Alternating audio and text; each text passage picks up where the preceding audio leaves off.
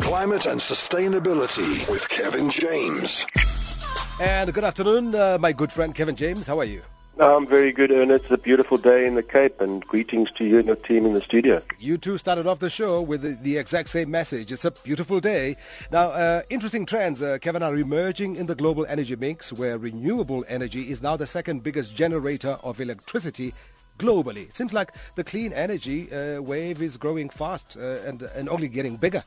Correct, eh? And so I suppose if I just start off with the bad news, Ernest, coal still produces more of the world's electricity than any other fuel. But really the good news today is that the second most widely used fuel, renewable energy, just recently overtook natural gas to become the second most widely used fuel in the world. So to give you an idea of the growth, since 1990, global solar PV or photovoltaic power using the sun's light to power and make electricity has been increasing at 45% per annum, and wind at 27% per annum. So that's since 1990. So you can imagine the compound impact of that. While interestingly enough, in the current debate around nuclear energy generation has fallen from 8% to 4.4% since 2010. So electricity generation overall is flat in developed countries. And while it's rising strongly in the rest of the world, who for the first time in 2011 produced more electricity than the developed countries. So developing countries are producing more electricity than developed countries. Then in 2013, and this is the big one, renewable energy or renewable electricity became the world's second largest source of electricity. 22% of the total energy production is coming from renewables. However, in the same year, and this is the downside, electricity generated by coal reached its highest level yet, with 41% of global electricity coming from coal. So currently the score is 2 units of coal for every 1 unit of wind, solar, hydro, and other sources of renewable energy. So it's good news. At least they're competing. What this illustrates, however, is the huge potential of renewable energy as it gets cheaper to produce and more efficient, but it also shows how much the world relies on fossil fuels for its electricity, despite the exponential growth of renewables and despite the urgent need to reduce it to avoid climate catastrophe. We have seen the stellar rise of renewables in South Africa with our REAP program, the Renewable Energy Independent Power Producer program, much lauded globally as one of the most successful programs in the world, and we've seen the prices of renewables slashed in half, and we've seen at the same time the price of coal going up, so renewables are actually in many cases cheaper than coal. Yet despite all of this and the fact that this growth has happened and increased so much since 1990, SA is still set on the coal, diesel and nuclear path, which when examined against what I've just said really bucks all the current global trends and patterns, so something to think about.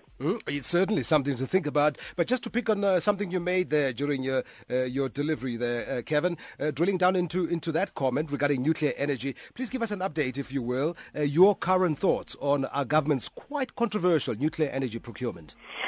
So according to our esteemed Energy Minister, Tina Joemat-Pettersson, our government has already entered into a nuclear energy procurement process. A lot of cloak and dagger stuff going on, not much transparency, and it should be concluded as early as 2016, so it shows you how quickly things can get done where there is a political will for whatever reason.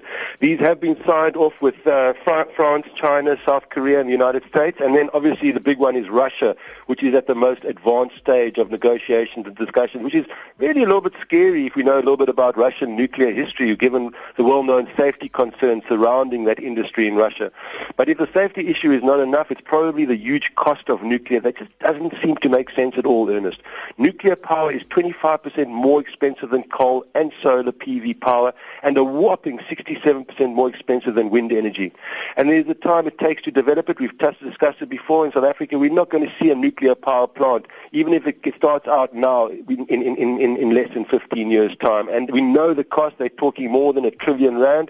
And take into consideration budget overruns, kickbacks, I have to say it, and delays, it could be a lot more. The reason why global nuclear energy generation has dropped from 8% in 2010 to 4.4%, interestingly enough, is that much of the global nuclear fleet was actually built in the 60s and 70s and had a maximum of 40-year lifespan and are only now being decommissioned many times in favor of coal or renewables. And the real and relatively unknown, unfortunately, cost of nuclear kicks in when these things get decommissioned, because there isn't much experience in decommissioning these plants, as the first ones have only gone through this in the last decade. But just to give you an example, in 2012, the UK authorities estimated the cost of decommissioning their 19 existing nuclear sites at £100 billion. In today's rates, that's 2.1 trillion rand. Okay, so a significant amount of money just to close the things down, never mind to build them. So just looking at the cost of our proposed nuclear program, R1 trillion to build and commission by 2030, then looking to 2070 when the equivalent of another R1 trillion will be needed to decommission the plant. Who will be paying for this? I can tell you now, it won't be President Zuma nor Tina Joemat-Pettersson. All right. Some serious food for thought once again. Kevin James telling it like it is. We'll do it again next Wednesday, my friend. You take care. Have a good one. All right. That's Kevin James from GCX Africa talking climate change and sustainability on the drive.